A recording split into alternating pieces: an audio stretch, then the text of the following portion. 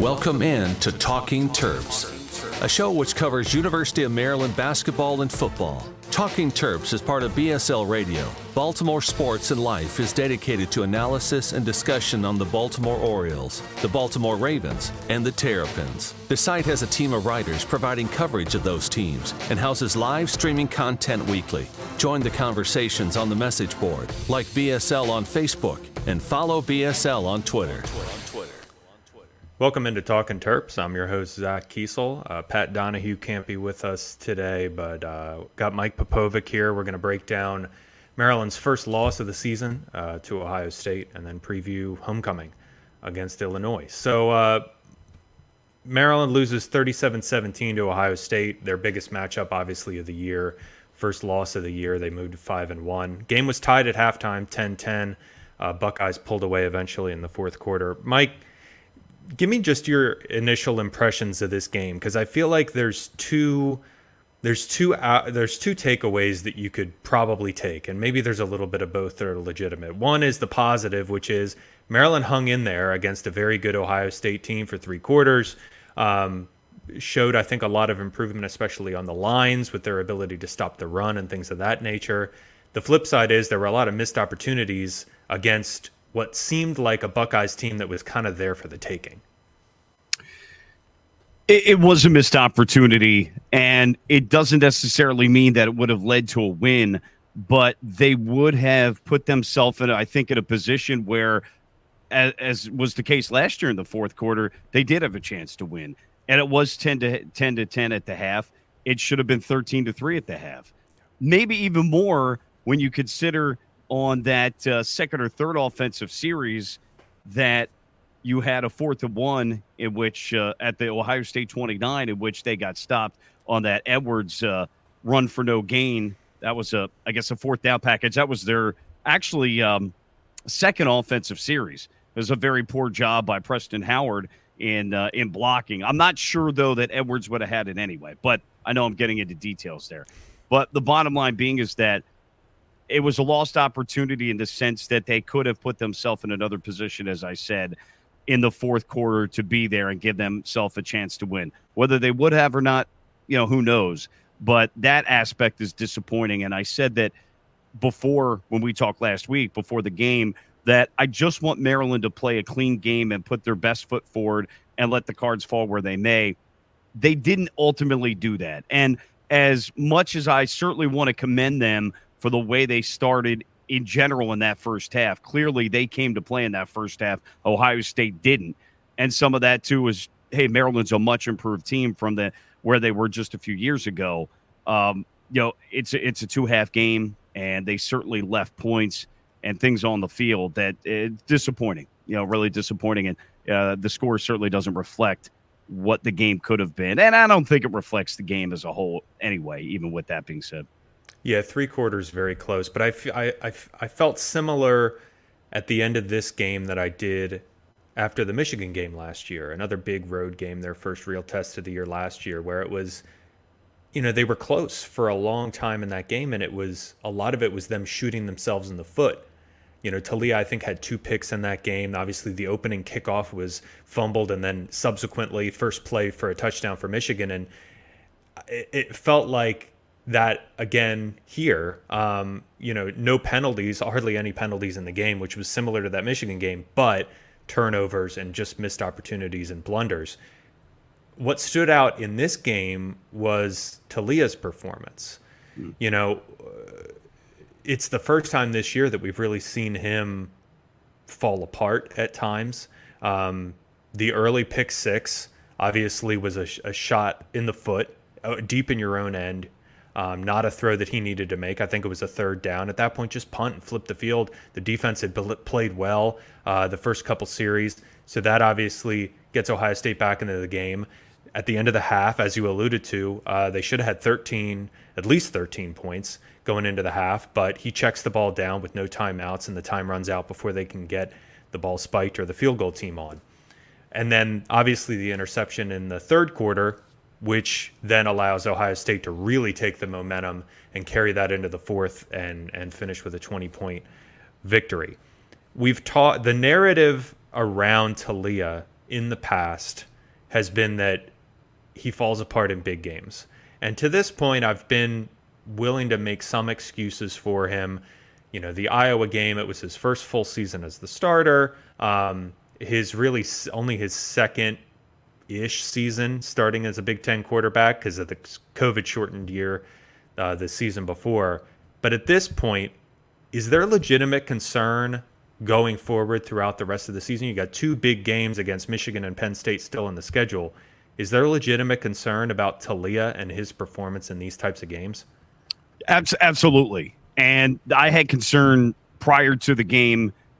At the end of the day, he's a guy, despite all the great numbers, he is good in big games. He's good for at least one big mistake, usually two. And we saw that play out the other day, and it's disappointing. Now, I could take a look at that pick six that he threw, and he shouldn't have thrown it. I didn't get a chance to see the Locksley press conference, so I'm not sure what he had to say about it. I also think the receiver's somewhat responsible for that as well, because I don't think he read the defense very well. But no, it's not. That ball should have been thrown, if at all, to the inside, and the receiver needed to adjust himself there. He didn't. So I almost wonder if that's why Taulia threw it there partially. But I think it was kind of like a bang-bang play where he's trying to get rid of it quick, and he thought the receiver would turn around and be more physical towards the football, and he wasn't, and the DB was all over it. And maybe he's partially to blame, too, if he stared it down, and he may have done that. So I don't want to nuance the heck out of the interception. I guess I just did. But I think there could be some shared blame there. But he has done that before. And then I know on the second one, he was trying to make a play, and he was trying to fit it over the top of a defender and in between two defenders into a receiver coming to the sideline. But you got to make that throw. You know, if you're going to do it, you got to be able to make the throw, and he didn't. But we've seen enough of those mistakes, and certainly the field goal or the lack thereof at the end of the first half. I mean, Zach, that cannot happen. And for a guy that has played so much, how that was allowed to transpire is beyond me. And yet we saw that with Jayshon Jones the week before, different players, same result, blown opportunity to a field goal. What do you know? You know, and that was a momentum killer there for the team. So, yes, now he has played, you know, last year he played big in the Ohio State game, and so he did show himself well there. He did beat Penn State at Penn State. I don't care that it was a COVID year. All the teams had the same challenges. So the fact that he did that there, I think helps a little bit. But, yeah, it's a big concern. Now, they played Michigan right down to the wire last year, and I thought the interception that DJ Turner had in that game last year, I didn't think he had it. I thought that they should reverse that. But, I mean, he has played well in some big games, but he's made enough mistakes in big games, too, that it's absolutely a legitimate concern. Yeah, that missed opportunity for a field goal going into the half, you think about that, and they get the ball first to start the second half, and they do score a touchdown. So you think about that, and it's which like, is huge. It could have been 20-10, could have been two possessions, should have been 20-3 probably, right? But you can really shoulder. I mean, you got the pick six, which if you're going to put it on Taulia, that's 7 points. You got the missed opportunity for 3, that's 3 more points, and then his second interception, which they then turned into 3 points. So that's at least 13 points that you can almost put solely on him. And look, I'm not trying to blame the entire game on him because there are a lot of factors that go into this. They were unable to run the ball in the second half and all of these sorts of things. But 13 points would have really helped, and going into the fourth quarter, it would have been a much tighter game. Absolutely. And you could take a look at that 4th and 1 at the Ohio State 29 on that second drive where they got stuffed. Now, if you want to tell me that Mike Locksley's thinking on that is, look, Ohio State's got a dynamic offense. They've got a heck of a passing game, and I've got to score touchdowns. I can't settle for field goals in general. I could go along with that to an extent. I would say, though, that it's a different team this year, different offense to an extent with the quarterback especially, and with their offensive line, where that may hold a lot more last year than it did necessarily this year. But I can't completely get them on it. But bottom line is, and you could talk about lack of execution there were points there potentially to be had, at minimum 3. Even if they get the first down, maybe they don't score a touchdown. But again, a minimum 3 would definitely be had there given the field position. Yeah, and just on that really quickly, and I know Mike Locksley has said he likes Billy Edwards in those short yardage situations, and he gives you an option as a running threat. They were running the ball pretty well with their backs to that point on the second drive, and to take the ball out of Antoine Littleton's hand doesn't make a whole lot of sense to me. And if you're going to get Edwards in there, get him under center and do the Eagles tush push. Like, right. I didn't understand the shotgun, no option involved, no fake involved, just run right into the back of your offensive line. Our offensive line has certainly made strides, but they're not that good to be able to go on the road against Ohio State's defensive line that early in the game and get that much of a push when they know what's coming. Yeah, and then Howard whiffs on the defensive end, which right. They didn't block on the, I guess since he kind of went up the middle, we'll call it on the weak side. You know, the tight end came around to get him because I guess the tackle was going to either double team with the right guard or go up to the next level to get a linebacker, and so they let him free. Terrible job there. But again, even if he blocks him, there was still no room up the middle to be able to go. And you're right. If you're going to play Edwards there, put Edwards there. I don't know that the play call was the best in that situation. And look, Leah can run the ball too. So, I think you kind of make it very obvious there. So you either get creative with the play call or leave Leah out there because he's a threat to run it as well if need be. And we saw that work a few times, and we mentioned it last week, whether they might use some more option runs, and we saw that work a number of times in this game. So that's something to watch moving forward. I do want to talk about the running game for a bit because even though it did kind of fall apart in the second half, I know they had some injuries along the offensive line. Andre Roy came in for an extended period.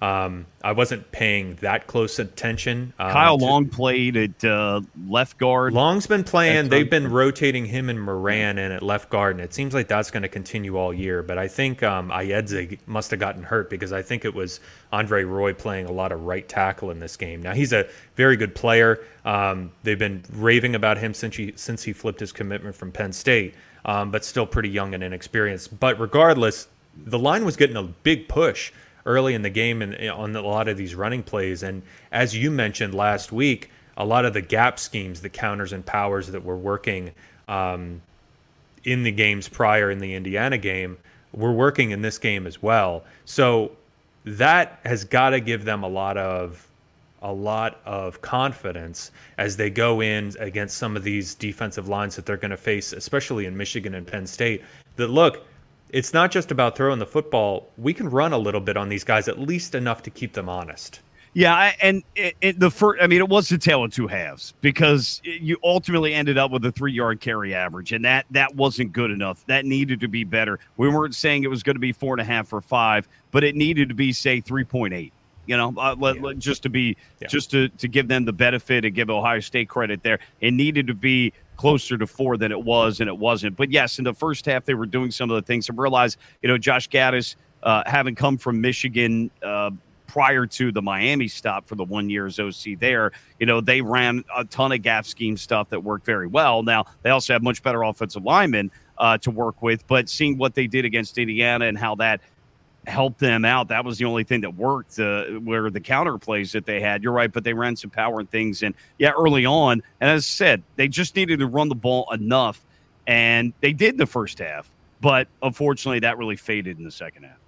So let's talk about the defense for a little bit, because I think if there's one really big positive to take away from this game, it's the defense's performance against such an explosive offense. Now, we talked about Kyle McCord last week, and we questioned how good he was going to be able to be, and they were able to get him rattled a bit. Now, I think the biggest thing that they had going for them is, especially through the first 3 quarters, they were able to keep Ohio State behind the chains because they were able to stop the run. Now, TreVeyon Henderson didn't play in this game. He had an injury. And that's significant. And it's not Maryland's fault.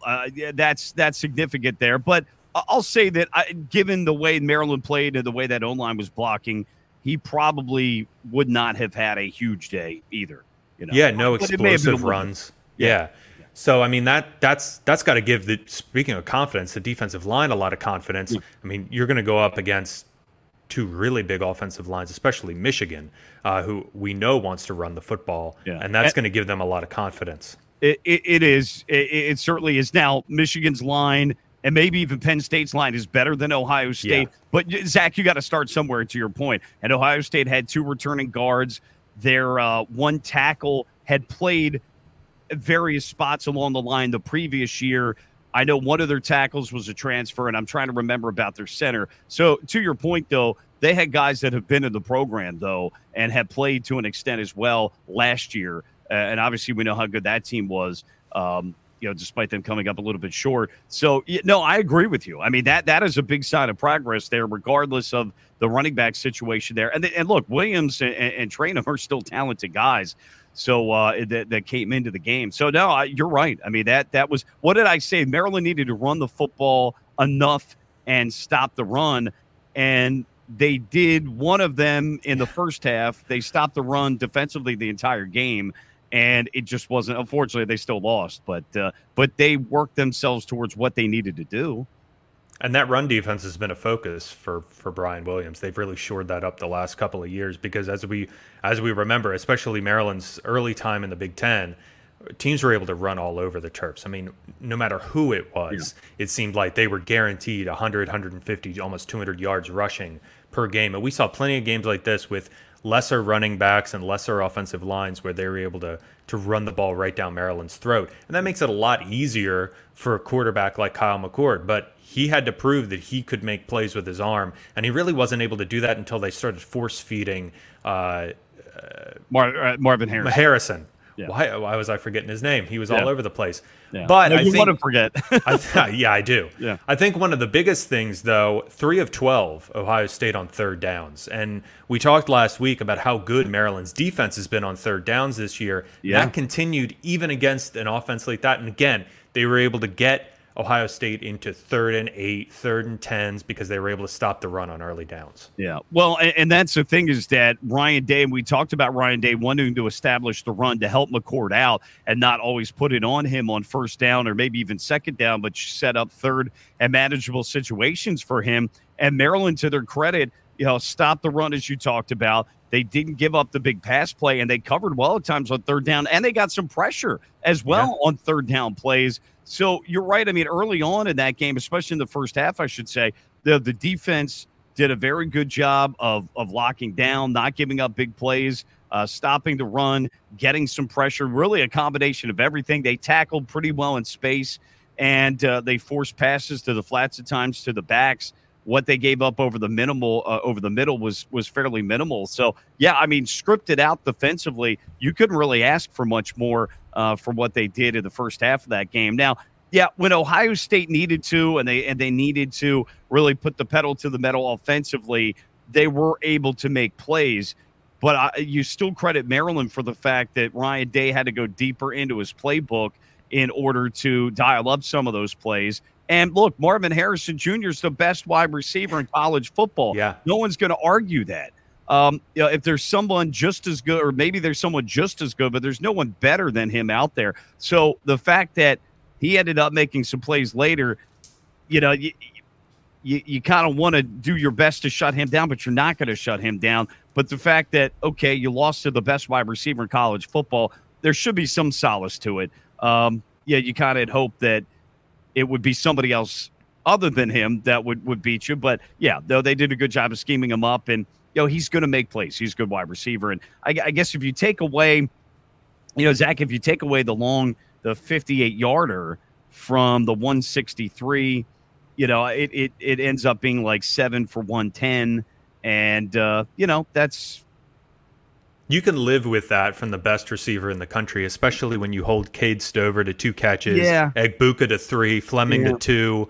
Yeah. I mean, they really shut down a lot of these other guys. And I think having not only Tarheeb still healthy, which was a question mark coming into this game, but getting Jayshawn Barham back across the middle, that really helped against a guy like Stover. Yeah, I mean, and it's a good point, actually, is that, and I don't know if this was their game plan or not, but, okay, if the game plan was, hey, let's shut everybody else down, and if he beats us, he beats us. Well, then that worked for Ohio State. But to your point, they have a number of other threats, and you're right, they were all held in check. And if you take a look, like Stover had one big play, and then his other catches, then he had one other catch. Fleming as well. When you kind of break down the stats, their second, third, fourth receivers those stats are even worse when you take away that one long play. And I always do that. I always take away the one long play and then take a look at how it averages out. I take out the anomaly there. Well, especially in this game, when you look at how much the defense was on the field once the fourth quarter came along, the offense wasn't sustaining drives. Yeah, they're tired and they're giving up bigger plays. But through three quarters, I'd love to see the stats through three quarters, because it didn't seem like there were really any big plays in the passing game, really at all, because their longest run was 11 yards, Ohio State, from Mayan Williams. So really very little explosive plays through the first three quarters. I think it's absolutely something to build on, which I know is something that Pat mentioned when he texted us before this, was, this game really is something to build on. And they're going to be looking to do that this week against Illinois. So we'll take a look at the Fighting Illini. I think, Mike, just before we get into the weeds with their team, I think this is a really good opportunity. The way that the schedule panned out, you have the bye week after this. You're coming off of an emotional road loss to a top 5 team. You have a chance to regroup for homecoming against the team that's down, a game that you should win, and you should win relatively handily to go into the bye week. And they have a chance to have 6 wins before you hit the bye in mid-October. Look, there's a lot to play for here as you talk about 6th win, bowl eligibility. Let's also not forget a win gives them at least a 500 record, which gives them a 3rd straight winning season for the first time since 01 through 03. So there's a lot to be said about that. And then, you don't want to go into the bye week having to sit on a loss. And it's a winnable game, and it's a home game for you as well. So all those things, all those boxes are checked off. Look, I think we're going to find out a lot about this team in terms of how they come out and play, because obviously that was a disappointing loss to Ohio State and some opportunity there that they left on the field in that second half. But you would hope that they're not overlooking Illinois, where, okay, yeah, we lost to Ohio State, but we played them tough. It was tied at halftime. Illinois, no sweat at home. We got the bye. We're looking ahead. That mentality, we're going to find out whether they're dialed in or if some of that ends up being a factor in this game. The thing that is surprising, we'll get into Illinois, but I'll just say that, I think we're going to find out about where the mental focus is of this team pretty quickly, because this has been a team against Michigan State, against Indiana, that got out to quick leads, and against Ohio State got out to a lead. Can they do it for a 4th straight game? Yeah. So things to look for sure. Illinois 2-4 on the year. They receive votes in the preseason AP poll, and they've completely fallen flat this season. Brett Bielema, they won 8 games last year, played Maryland tight. Or was that 2 years ago that they played Maryland? I think that was 2 years ago. It was 2 years ago. All right. That was either way. Same head coach. Yeah, it was a Friday night. Friday night. Yeah, that was Bielema's first year. Okay. I believe, yeah. He had his first year, and then he had a big year last year, and now he's not off to such a good start this year. Yeah, eight wins last year and only 2 this year. And they almost knocked off Michigan at home last year. Yeah. I mean, Michigan had to really dig in and get that. That's the game that Blake Corum got hurt. Yeah. Well, and I think when you dig into Illinois, and look, I haven't followed them as much as people in Illinois have this year, but when you really dig in and look at what's gone right and what's gone wrong, it doesn't look on paper like a Brett Bielema team. They're not stopping the run. They're not running the ball. They're not playing disciplined football. They commit a lot of penalties. Teams are typically able to run pretty easily on them, and they're forced to throw the ball 40 times a game. It doesn't look at all like a Bielema team. So for Maryland, obviously a big opportunity to take advantage of a team that's down, coming off 2 straight losses to Purdue and Nebraska. And at this point, when you lose to Nebraska, you're in pretty bad shape. As I mentioned, better throwing the ball than running, which is weird. They're bad on 3rd downs, just 33% converted all year. Quarterback is Luke Altmaier, who has some talent, Ole Miss transfer. He's completing 63% of his passes, which is not good enough if you're going to be throwing the ball 40 times a game. 4 interceptions against Penn State, 2 interceptions against Kansas. That means he has more interceptions than touchdowns thrown this year. So obviously an opportunity for Maryland. Their pass defense might be tested a little bit, but again, they've got to be coming into this game with a lot of confidence. And this feels like a game where you just need to shut them down early because after 2 straight losses, they're going to be expecting another one, especially on the road. Yeah, and you don't want this to be the game where they start to get some traction, because this is one of those that I looked at the schedule and we talked about after the first 5 weeks. The schedule, well, actually, excuse me, after the first 3 or 4 weeks, you got to Michigan State was week 4. So you're looking at Michigan State, then you're looking at Ohio State, then Illinois. So those 3, you're taking a look at trench play. And you weren't quite sure what you were going to get from Michigan State. But as we saw in that game, though, Maryland had a tough time stopping the run in that one. They just got benefit. They were, the benefactor of a number of turnovers in that one. Ohio State, defensively, to their credit, they stopped the run against Ohio State. But this was a game that I circled and said, yeah, I'm concerned because Brett Bielema's teams are strong in the trenches. And Illinois, much like Nebraska with Matt Rule now as head coach, much like Jim Harbaugh when he shifted offensive philosophy from a spread and a pass-happy spread to a spread but with a power run game and a West Coast offense in the passing game, that Illinois was a concern to me because we could get pretty beat up in the trenches here, and it could be a long day for us against Illinois. So I am shocked to see the numbers that you talked about last week, 19 carries for 21 yards, and seeing now I've got to take a look at the last couple of weeks, their starters, but taking a look at the notes that I had prior to the season starting, they have 3 offensive linemen coming back. So they had a really good run game last year. Now, I know they lost their starting running back last year, but they had 3 offensive linemen return and their tight end, all starters. So you would think, hey, you're in pretty good shape there. Now, for them defensively as well, they returned 2 defensive linemen and 3 linebackers coming into this season, Zach. So it's very surprising. Now, they lost a lot of talent in the secondary to the NFL. So being passed upon, not a surprise there.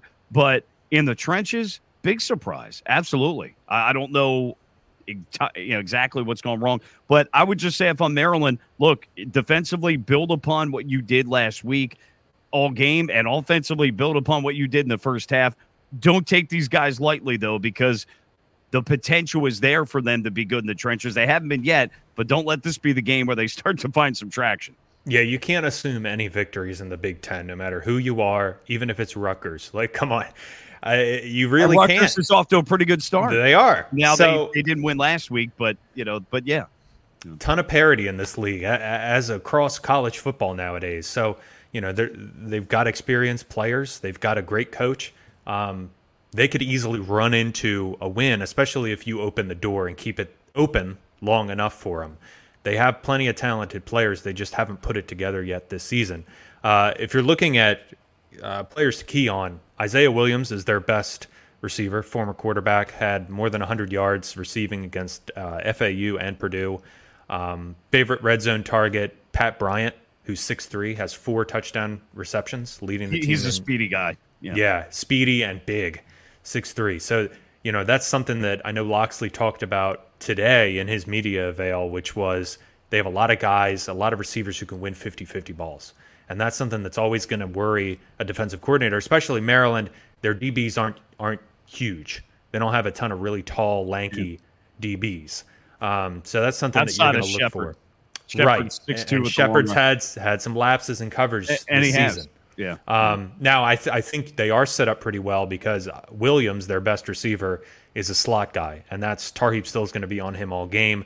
Still one of the better slot corners in the Big Ten. So that's definitely the thing to watch for. If they're able to win a lot of those 50-50 balls, maybe get some pass interference calls, string together drives in that way, that's going to give them confidence and allow them to stay in the game. Defensively, like you mentioned, Mike, it's strange that they're not stopping the run because that's what Brett Bielema's teams are built on: run the ball and stop the run. And to this point, they haven't done that. They've allowed more than 150 rushing yards in every game except one, which was FAU. They've allowed multiple rushing touchdowns in all but 2 games. And we're not talking about big teams to this point other than Penn State that they've played in the Big Ten. I mean, you're talking Purdue and Nebraska, two more bottom feeders in the Big Ten Conference that they've played and lost to and struggled against. They also struggle to rush the passer, just 1.3 sacks per game towards the bottom of the league. Ohio State similar, not a whole lot of blitzing, not a whole lot of rushing. They prefer to play in coverage. So this seems like an opportunity for Maryland to build upon that first half offensively, run the ball, see if some of these gap schemes can work as they have the last 2 weeks. And if they can run the ball, take some pressure off Taulia, that would allow him to get into the game a little bit more after a rough one last week, give him confidence going into the bye. Yeah. Now, I take a look at last week against Nebraska, realizing Harburg was Nebraska's leading rusher.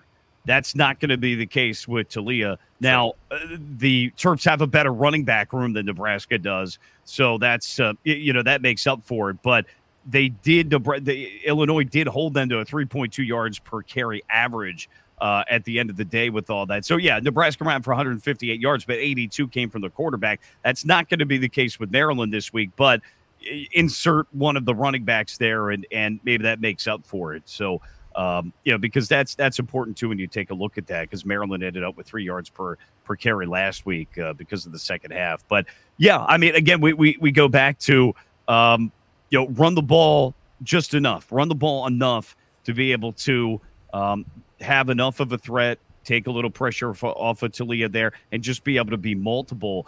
And, you talked about the three receivers that they have, and Williams and Bryan, and Casey Washington's that third guy that they have, who's a physical guy. I've got to think that Bielema is still going to try to run the ball some, but I'm not so sure that given the receivers and given the transfer quarterback in Altmaier that he's not shifted philosophy this year, some just out of necessity that, man, we got to throw the football more. So I don't see Illinois abandoning the run, but you could see a little different approach this year than you've seen out of Illinois the last couple of years. We'll obviously have to see, but you got to go with what is working for you. And looks like the pass gives them a better opportunity at winning than the run, shockingly enough. Well, I know that a lot of the Illinois fans have been frustrated. I was reading a little bit after their game against Nebraska. They're frustrated with the play calling. They're frustrated that they can't get the run going. It sounded like they pretty much abandoned the run in the second half against Nebraska. They don't feel like they should be throwing the ball as much as they are, which 63% completion percentage is fine if you're attempting 25 passes a game. But when you're attempting 40, that's not great, especially if you're relying on that to string together drives. Well, and it depends on the kind of passes, too, though. If you're throwing more intermediate to deeper passes, then those are lower percentage passes. If you're hitting 63% of them, I think you'll take that. But if you're throwing more shorter to intermediate, you're right. You need that percentage up a bit. Now, you do like in that Purdue game, they ran the football on that one. They didn't stop the run in that one. That was the problem in that game for them. Yeah, it was a Tyrone Tracy went for 112. Maccabee went for 67, almost 200 team rushing yards. And that includes, obviously, negative 20 in sacks because the college football, for some reason, still lumps in negative yardage for sacks into team totals. But, yeah, I mean, all things point to a game that Maryland shouldn't have a ton of issues winning. They're favored by 14, which feels about right. Homecoming.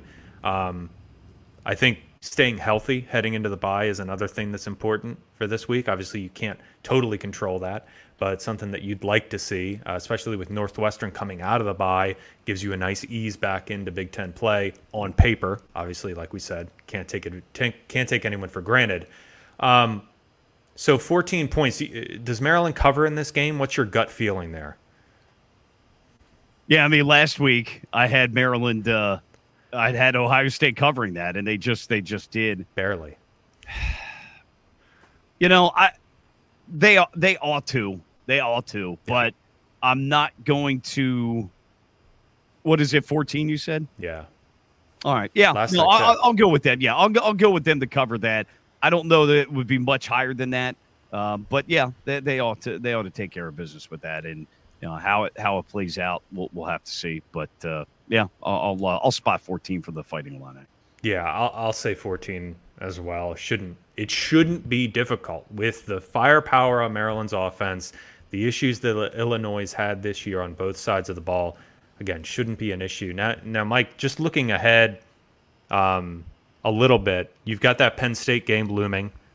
first week in November. That's really the one that people are going to be circling next on the calendar. The team shouldn't be, but we can as fans and analysts. Home game, their biggest opportunity at home until they face Michigan 2 weeks later. So they have a real opportunity. You got the bye in between here and the Northwestern game, Northwestern on the road. They have a real opportunity, man, on paper to go 7-1 heading into that game. But it starts this week, and they got to take care of business. Yes, and this is a game they need to have. The Northwestern's a game they need to have, and coming off a bye for that Northwestern game, even though that game's on the road, certainly should leave zero excuses to win that game at that point, because they'll have been well rested and prepared for that one. And I've got to think, though, the coaches will be also doing some preparation for Penn State with the week after. But you're right. I mean, these are back-to-back games that you got to have. The schedule plays out very well. Disappointed with Ohio State, but things to build off. And you don't have a performance against Ohio State the way you do, Zach, and then turn around and lose to Illinois and Northwestern. That shouldn't happen. And if we're talking about a standard, if we're talking about Maryland really now building themselves as a legitimate mid-tier contender in the Big Ten and being able to take shots and be competitive and being into the fourth quarter with Ohio State, Penn State, Michigan, then these are the games that you need to be able to win. So absolutely, there's a lot still in front of them. And yeah, I mean, if you're looking at 7-1 going into Penn State, that's better, I guess, than I thought at the beginning of the year, because I just wasn't sure with Michigan State and Illinois. But obviously now that we played into the year, they beat Michigan State and Illinois. That's a winnable game for them. And hey, look, if they strung together the first half of Ohio State, if they could put that half together in two halves against the Penn State and Michigan, that'll be a very intriguing game down the line. Yeah, and you look at you got Nebraska and Rutgers also on the schedule, obviously both on the road, so not going to be super easy, but a real potential for at least 9 wins, and that. And that's to me, and that's the ceiling for this program. To go 9-3, that's about as good as you're going to get in the Big Ten with this program, with the challenges that they have with NIL and with academic standards that they have. I mean, Zach, that would be unbelievable. And really taking a look at last year's team compared to this year's team, I wouldn't have thought, and we're not there yet, but if that comes to fruition, even if it's 8 regular season wins, I wouldn't have thought that possible. I was very conservative calling this a 7-5 team this year. And how great is it that in previous years we were just counting down to 6 wins, and now there's an opportunity to get the 6th win this weekend. And other than you mentioning it at the top of this podcast, I don't think I've heard anybody else talk about that, which is a good thing, because now that's an expectation. And you build up from there. And that's where we talk about Mike Locksley wanting to reset the floor of the program. The floor is 6 wins. You get anything less than that, it's a complete failure. We're expecting 6 every single year. Really, we ought to get more. And that's what they're going to try to do starting this weekend against Illinois. So now I'll nitpick and say we need to bump that non-conference schedule up a little bit. But they did have Virginia. That is a Power 5 team regardless. That is a Power 5 team. So they'll play them next year. But, yeah, no, I mean, look, I'm with you on that, and you're right. The floor has been pumped up. And, I've said for a long time, I'll take on a regular basis 7-5. But they're showing that at times, and clearly having a quarterback that's established like Talia, being able to get maybe an 8th or 9th win every now and again, and in this case would be a back-to-back seasons, is not impossible for this program. Yeah, and they've started to separate, and I know Pat mentioned it last week, they've started to separate from the worst teams in the conference. And there's tiers, and they're sort of in the middle between those blue bloods and the Nebraskas and the Purdues and the Rutgers and Northwestern. Yeah. And everything obviously changes next year, and things get really, shook up. But let's realize that the top of the top, they're going to sustain some losses that they hadn't sustained before, because you're adding 4 really good programs into the mix as well. But, hopefully that high tide raises all ships, and let's hope that that's the case and that filters through That will to an extent. How much we'll have to see. But I'd tell you the thing I was really impressed about, Zach, with Maryland going into the Ohio State game is that they knew it was a really good opponent. They knew that it was a really good opportunity for them to show themselves. And I thought they got a lot of credit on TV, especially in that first half. Joel Klatt of Fox was very complimentary of them. And even in the second half and thinking, hey, they should be a ranked team. If they were in the SEC, they'd be a ranked team. I was surprised that they lost a lot of votes, actually, in teams considered or other teams considered in the AP Top 25 at coaches. I was shocked they went from 81 votes to 9, seeing how they played in that first half and seeing they had some opportunities. And then Ohio State, and I know Texas lost, but Ohio State got bumped up to 3. Yeah. They didn't deserve to get bumped up from that performance. I don't care. No. It was a 20-point win. If you watch the game, that was not impressive by them. And again, you give Maryland some credit for that, but they didn't come to play in that game. They weren't impressive. You know? Well, they're not the best team. Not impressive to me right now. Penn State and Michigan are clearly better than Ohio State. And yes. Ohio State's right in the middle of them in the rankings. So that I don't understand. It probably goes back to preseason rankings, which are stupid and should never be done in the first place. But yeah, with Kyle McCord, I'm sorry. He's just not that good. And you need a good quarterback to be a top 5 team. Yeah, I mean, he showed some flash here and there, but again, the one play they had to dial up was creative scheme play that got a receiver open. Yeah. That any quarterback worth his salt that's starting in college football could make. So, no, I'm with you. He's still got a lot to prove. Yeah, he had that nice drive against Notre Dame in crunch time, but yeah, he was not that impressive in the game. I don't care what the numbers say at the end of the day. He was not that impressive. But so I was surprised about the votes. I thought Maryland would hold on to most of those 81, maybe lose a few, but down to 9 made no sense. Ohio State getting bumped up. Maybe that's just because they felt like they had to.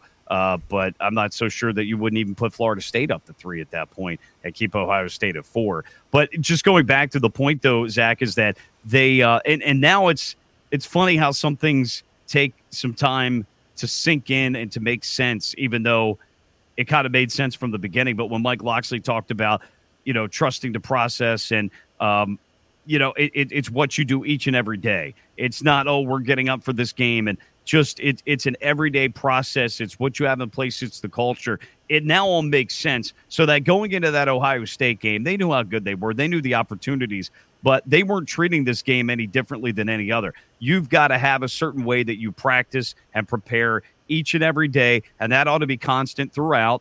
And it now makes a lot more sense for whatever reason to me than it did before. Because it's working. Yeah, well, right, but it's happened. It worked at Alabama. Yeah, talk is cheap, and they're showing it now. And like you said, the Saban influence is huge on this program. Right. Well, and I tell you what it probably is that thinking Alabama is that we could talk about a certain standard of practicing there, but at the end of the day, they get year in and year out the best players in the country, or along with Georgia, and throwing one other team that battles for third every year or every other year. But you think that Saban's a good coach, but he's got the greatest players there. So forget practice habits and all that stuff. But with it working with a Maryland where they don't get all the they don't get 4- and 5-star recruits much, it makes more sense. Yeah. So homecoming this weekend. Hopefully a lot of people are able to make it out to College Park. Unfortunately, I will not be there, being all the way out here in California. But I hope everybody who is there enjoys themselves. Hopefully the weather works out. Mike, you'll be there. Nice. I will be there. Now, the weather along the coast may be iffy. They're expecting rain and wind. But in College Park, I think that could be a different story. I could look it up real quick on my phone. I don't think my Baltimore weather app says 70% chance of rain. Okay, so that's in hopefully that clears up. Close. It's close. Closer. Close. Yeah, much closer. 68 degrees, 3:30 start. So who knows? Maybe the rain. Hopefully it doesn't rain in the morning for the tailgaters. That obviously would favor Illinois. So let's hope that's not the case. Because to lay in a wet ball, we've seen how that worked out in the Wisconsin game. And Penn. Yeah, he was dealing with some injuries there, but hopefully, hopefully things not looking good. Rain and 68 Saturday, 5 to 10 miles out of chance. So I may need to amend my prediction about covering the 14.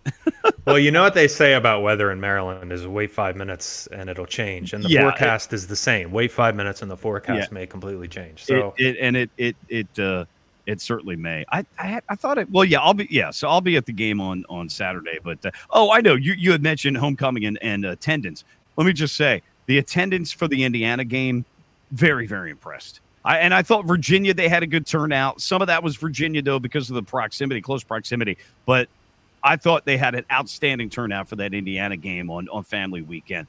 Let's keep it up. I think the 3:30 starts help. So thank you to the Big Ten for continuing to schedule 3:30 games. Yes, you can make. Yeah. No, you're more right. More time to tailgate too, which I know everybody appreciates. That is true.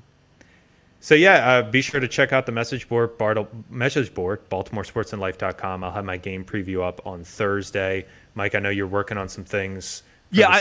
I've got my notes from the last 2 weeks. I didn't get a chance last week to put something up, but I do want to recap just what we've seen over the last couple of weeks and maybe make a few comments about some of the other Big Ten teams. So I'll be working on that Wednesday, and that should be up hopefully on Thursday on the site. Yeah. Perfect. So be sure to check all that out and follow us on Twitter at Talking Terps BSL. We will be back next week where I think we're going to try to do a basketball preview, so stay tuned for that. But for now, for my co-host, Mike Popovic, I'm Zach Kiesel, Real Terps.